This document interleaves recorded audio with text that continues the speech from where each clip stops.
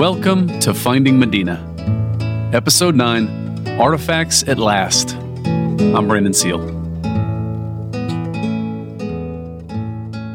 On July 27th, 1813, President-Governor Bernardo Gutierrez de Lara of the First Republic of Texas, who over the previous year had raised a multi-ethnic army, negotiated foreign backing for his cause, issued a Declaration of Independence, promulgated a constitution, and 3 times defeated a better-trained, better-equipped Royalist army, including as recently as a month ago at the Battle of Alasan Creek, was deposed. Worse, he was deposed by the junta that he had personally appointed just a few months before. The junta was meant to perform the duties of a legislative branch and to hold certain checks against executive authority. But the fact that Gutierrez de Lara's own appointees voted unanimously to remove him showed how quickly and how wildly the political situation had spun out of his control. The 5 San Antonians and 2 Americans on the junta replaced him with a dashing young Spaniard named José Álvarez de Toledo, whose principal service to the cause so far had been in the form of writing newspaper articles from east of the Sabine River. So what in the world happened here? And who in the world was Toledo? 35-year-old José Álvarez Toledo came from a wealthy Spanish family in Cuba and had attended the Royal Naval Academy back in Spain. He briefly served on a Spanish frigate, but soon abandoned a military career to take a seat in the Spanish Parliament. He struggled there to find his faction in the turbulent world of Napoleonic Spain and fled around 1811 to the even more turbulent New World. Upon meeting Bernardo Gutierrez de Lara in the winter of 1811 in Philadelphia, he became, like many others who met Gutierrez de Lara, a follower, and you will sometimes see him described as his chief of staff. When Gutierrez de Lara crossed the Sabine with the Republican Army of the North in August of 1812, however, Toledo stayed behind, first in Philadelphia, then later in Natchitoches, Louisiana. At some point along the way, he began to believe that Gutierrez de Lara was unfit to command this uprising. Or perhaps more accurately, Toledo began to believe that he himself was more fit to lead it, despite his having never commanded troops in battle, or, as best I can tell, having ever set foot in Texas. From that point onward, however, he committed himself to writing letters and publishing editorials critical of Gutierrez de Lara's every move. He played up the executions of Governor Salcedo and his officers. He claimed that Gutierrez de Lara had no intention of ever paying his soldiers. And he made sure to highlight to certain U.S. agents Gutierrez de Lara's repeated affirmation of Texas's independence from all foreign powers. Toledo set out for San Antonio around July of 1813. He sent ahead messages to the junta asserting his rightful place as the new commander of the Republican Army of the North, based on a commission letter he had secured from a provisional Congress in central Mexico and on letters of support from U.S. agents. When they first received these messages, the junta stood by Gutierrez de Lara. When they heard of Toledo's approach to San Antonio, they placed several conditions on his entry into the city, most significant of which was that Toledo would serve under Gutierrez de Lara's command and that Toledo must take any soldiers accompanying him back to the United States once independence had been finally won. Displeased, Toledo responded with threats to take all of the American volunteers and artillery in the Republican Army back to the United States if Gutierrez de Lara attempted to remain in command. Something is missing from the historical record here to fully explain why it was so easy for Toledo to march in from afar and push aside the man who had led the Republican Army to victory so repeatedly over the previous year. If I'm being generous to Toledo, I suppose I should confess here that various different accounts all do seem to indicate that he had a certain charisma of his own. That's a little hard for me to square with Toledo's known backstabbing and backroom smear campaigns, and it's not a particularly scientific explanation of what happened, but the young man clearly had an aura. Even Gutierrez de Lara had been seduced by it at their first meeting, describing him as a man of, quote, great talents, end quote. Carlos Beltran, another volunteer in San Antonio, described how, quote, his elegant manners, stately military bearing, and fine personal appearance won the respect and confidence of a major part of the troops, end quote. And José Antonio Navarro as well similarly described Toledo as, quote, affluent in speech, pleasing personality, skillful, of gentle, manly demeanor, and very obsequious. With this multitude of fascinating qualities, he immediately captured the hearts and goodwill of the army and the inhabitants of San Antonio, end quote. For all that the men of the Republican Army of the North despised Gachupines, they still seemed to be easily impressed by them. It probably helped, too, that Toledo was extremely wealthy and may have offered his own resources to the perpetually underfunded Republican cause. On July 27, 1813, the San Antonio Junta made their final decision, casting their lot with Toledo and deposing Gutierrez de Lara as leader of their government. On August 1st, Toledo entered triumphantly into San Antonio. In what was perhaps Gutierrez de Lara's final display of his commitment to the cause and the army that he had raised, he didn't fight the vote of his junta or stick around to cause problems for the Republican Army's new commander. He accepted the decision, gathered his family, and by August 6th was on the road to Louisiana. The change at the top was not uncontroversial, however. After meeting Toledo, Colonel Miguel Menchaca told Carlos Beltrán, quote, sus pensamientos indican perfidia, end quote. His true thoughts suggest treachery. Toledo's first initiatives as commander did nothing to dispel this notion. Ever the Spaniard, he couldn't resist the temptation to reorganize the army along strictly ethnic lines, splitting Tejanos and Americans into separate companies. This sapped the cohesion of the army, which was already divided over the change in leadership and the political intrigue surrounding it. In early August, word reached the Republicans that Arredondo's Royalist army had rendezvoused with the remnants of Colonel Elizondo's force and was marching north up the Laredo Road. By around August 10th, they had crossed the Frio River. Ignoring his officers' recommendations, Toledo refused the entire time to harass the Royalist line of march, infuriating the Tejanos under his command, who were accustomed to the quick strike tactics of plains warfare. Toledo seemed to prefer to wait for Arredondo to come to him, perhaps even to fortify San Antonio and make his stand there.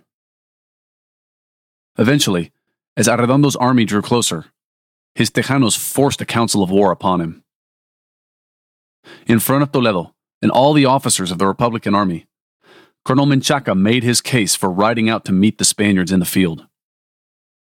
He wasn't going to let Arredondo bring the war to his people and their homes. Plus, the Republican Army had already defeated 3 Spanish armies in the field, without Toledo's help, Menchaca might have noted, by taking the fight to the enemy, not by waiting for him. The commander of the American contingent, Major Henry Perry, eventually came around as well, it seems. With his officers united now in their pleas to march out, Toledo finally gave in. On or around August 15th, 1813, Toledo finally ordered the Republican Army of the North to march south and to set an ambush for the Royalists just the other side of the Medina River.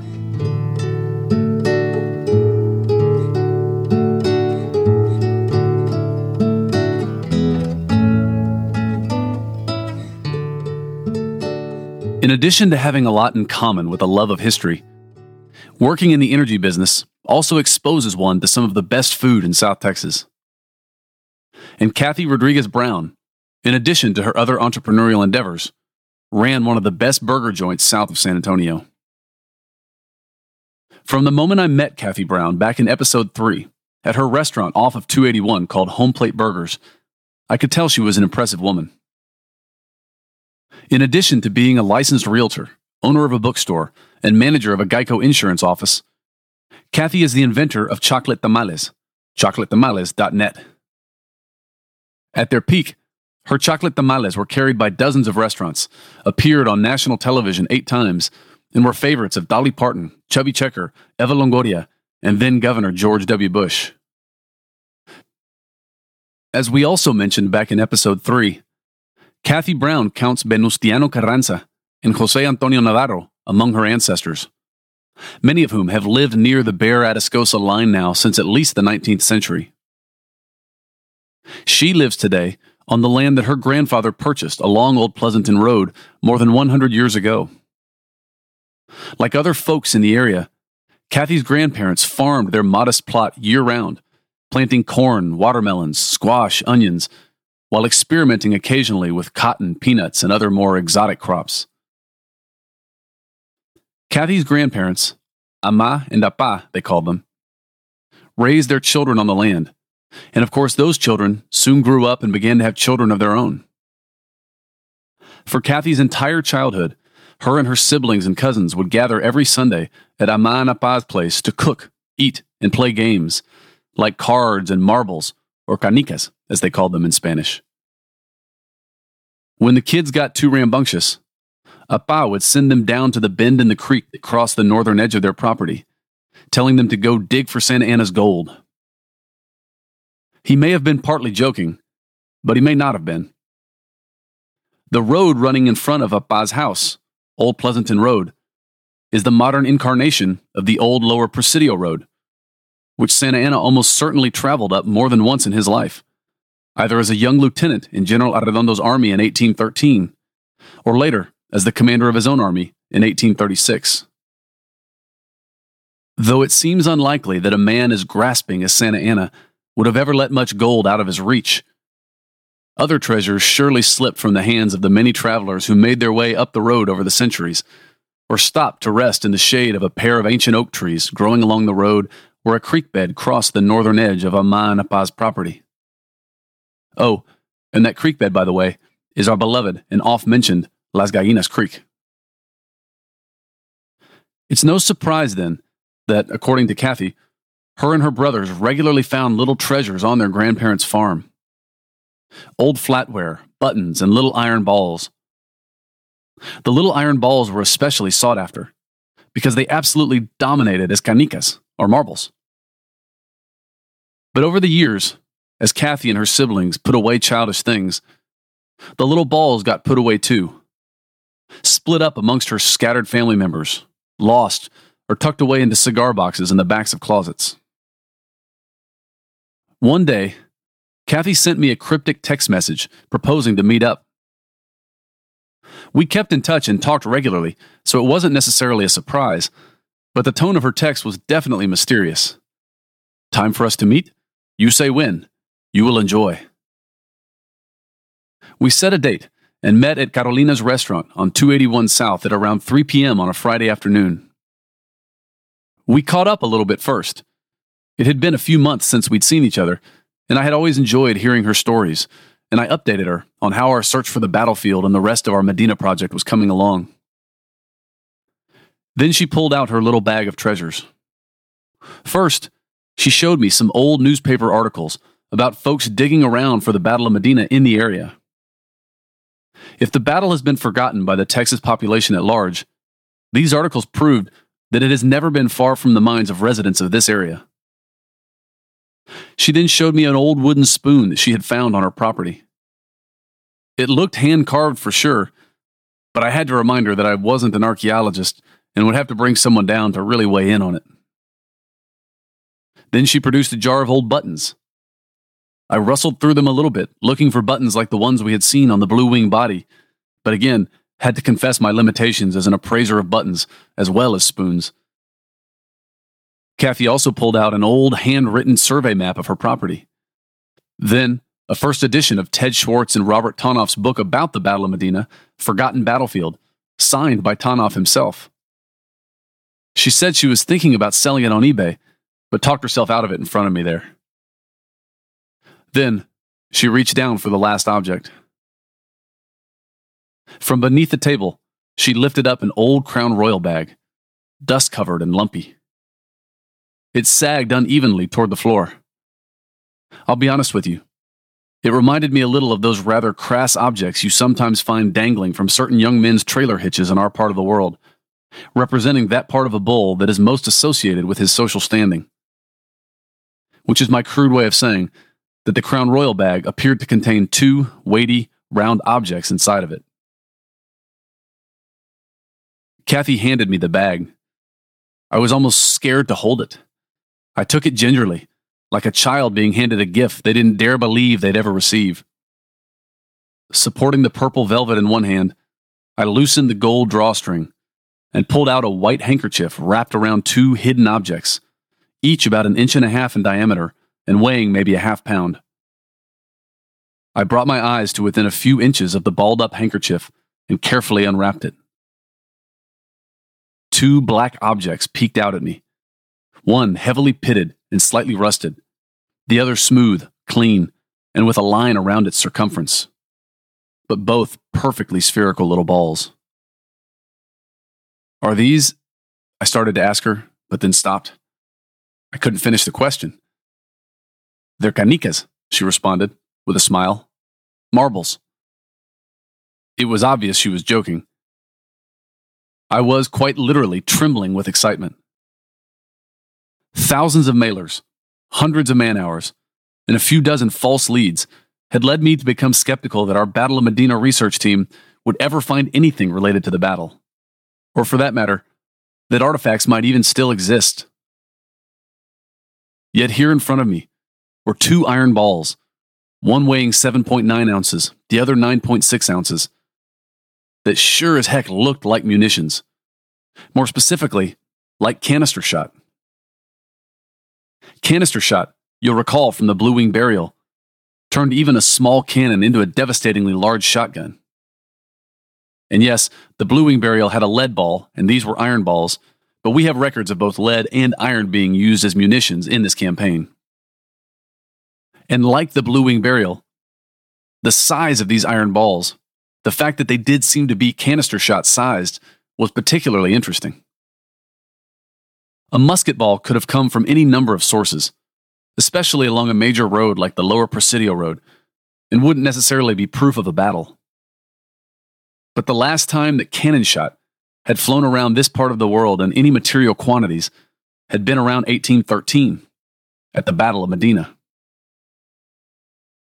When our lunch wrapped up, I hugged Kathy and thanked her. Not so much for sharing her canicas with me, but for letting me feel at least once in this project the feeling that I think fuels the archaeologists and researchers that I was imitating. The adrenaline that surged through me during lunch that day with Kathy didn't leave me for 3 or 4 days. I shared photos of the iron balls, which we've included on the Rivard Report webpage for this episode, with my wife, with my research team, and with San Antonio City archaeologist Kay Hines. Kay was the best at gently reminding me that 2 cannonballs don't confirm a battle site. Others too had found isolated artifacts, she informed me, which was actually news to me. Schwartz and Tonoff had found a rifle barrel. Robert Marshall had found a part of a bridle and a musket ball. Dan Arellano had come across a larger iron ball about 4 miles north of Kathy's property. Kay Hines herself even had what appeared to be a cannonball that the Encinal had produced years ago from an undetermined location. Someone had just given it to her. Yet subsequent metal detecting surveys at each of the locations where these artifacts had been found had failed to turn up any additional artifacts, much less the kind of concentration you would expect in a battle site. Still, I took these artifacts' locations and plotted them on a map.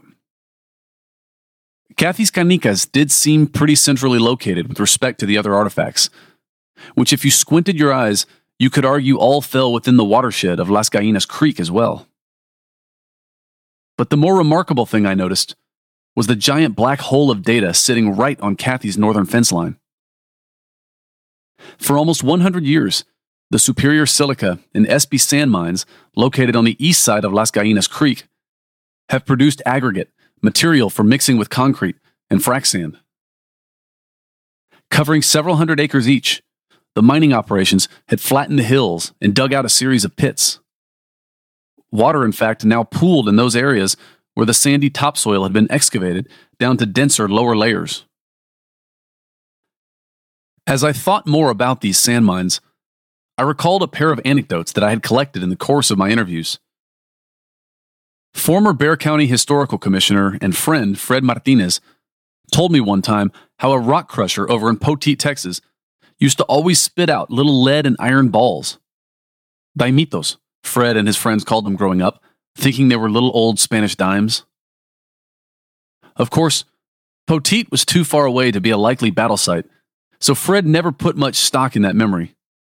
But I had also listened to an interview with Jerome Corus, a longtime local resident who passed away only a few years ago, where Jerome suggested that many decades ago, the production from the sand mines along Gallinas Creek had been sent to the Poteet crusher.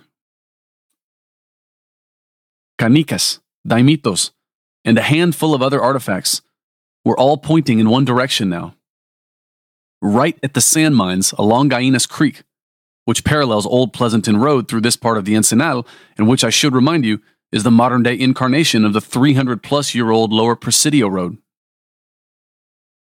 But before we started publicizing our finds, or making wild pronouncements about the battle site, San Antonio archaeologist Kay Hines encouraged me to confirm the authenticity of the iron balls we had collected.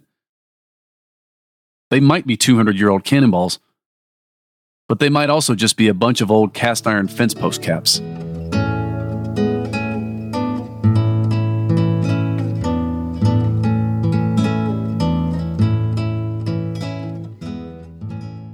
On July 26, 1813, the day before José Álvarez de Toledo launched his coup in San Antonio, General Arredondo began his march north from Laredo. Arredondo's army was perhaps the largest regular force that had ever set foot on Texas soil up to that time. Once Arredondo had rendezvoused with Elizondo and the other refugees from the Battle of Alazan Creek, his combined force consisted of 11 artillery pieces, 635 infantry, and 1,195 regular cavalry. Many of these men were veterans of his suppression campaigns of the previous 2 years in northern Mexico, in which Arredondo had been as unbeaten as the Republican Army of the North. Anxious to punish the Republicans after their victory at Alazan Creek, Arredondo drove his men relentlessly through the hot, prickly South Texas plains, reducing some of them to little more than rags by the time they closed in on the Encinal de Medina. The high proportion of cavalry in Arredondo's army suggested his awareness of the mounted nature of Texas warfare. Perhaps he had been advised in this by the handful of San Antonians in his army, including Lieutenant Colonel Ignacio Perez, Lieutenant Colonel Cristobal Dominguez, Chaplain José Darío Zambrano, and the Reverend Lieutenant Colonel Juan Manuel Zambrano.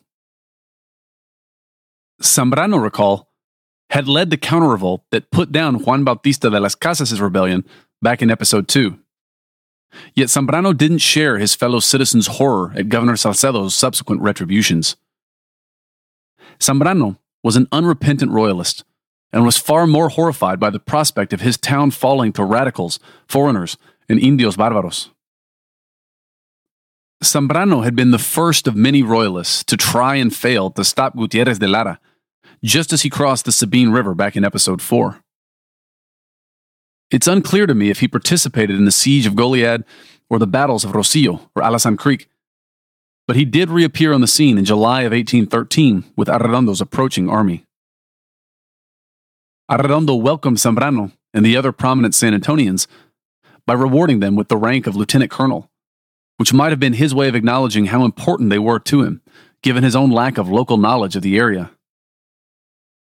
Republican scouts and their Native American allies had followed his every movement up the Laredo Road, and he knew that he could very well stumble into a trap if he wasn't careful.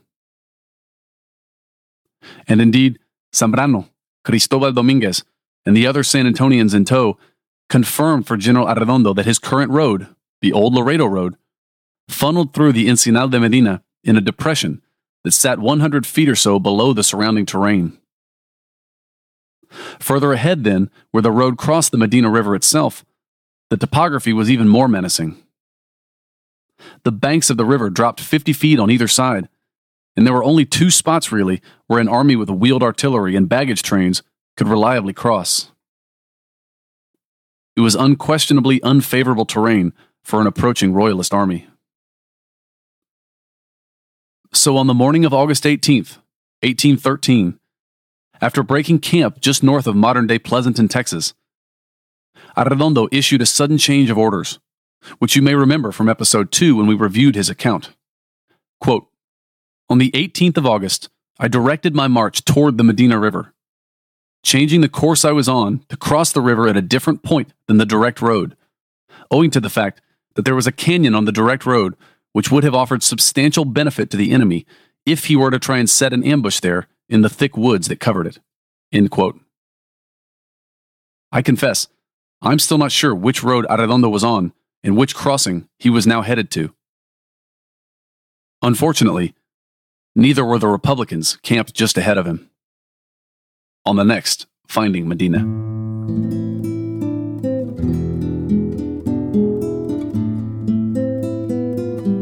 Thank you for listening. Please make sure to check out the webpage associated with this podcast on the Rivard Report at rivardreport.com. And please, continue to leave your comments or questions for the community to see what new information we can bring out into the light about the Battle of Medina, especially if you have information that we don't. Also, go to iTunes, Stitcher, SoundCloud, or wherever you get your podcasts and subscribe and leave a review. Because if everyone who listened to this series left a review, it would launch these important historical events to the top of the charts. Editing for this episode was performed by Susana Canseco, sound engineering by Stephen Bennett. A special thanks to my friend George Gaitan for letting us use his music on this series. You can find out more about him at georgegaitan.tripod.com. Thanks to my SWCA research buddies, Crystal Allgood, Rob Lakowitz, and Zachary Overfield, as well as to former San Antonio City archaeologist Kay Hines. Thanks to Brian Stauffer, our unofficial Old Spanish document transcriber, to Samantha Alanis, our cartographer-in-chief, to Cesar Gutierrez, our unofficial Archivo General de la Nación researcher, and to UTSA's Dean of Libraries, Dean Hendricks, our all other document finder.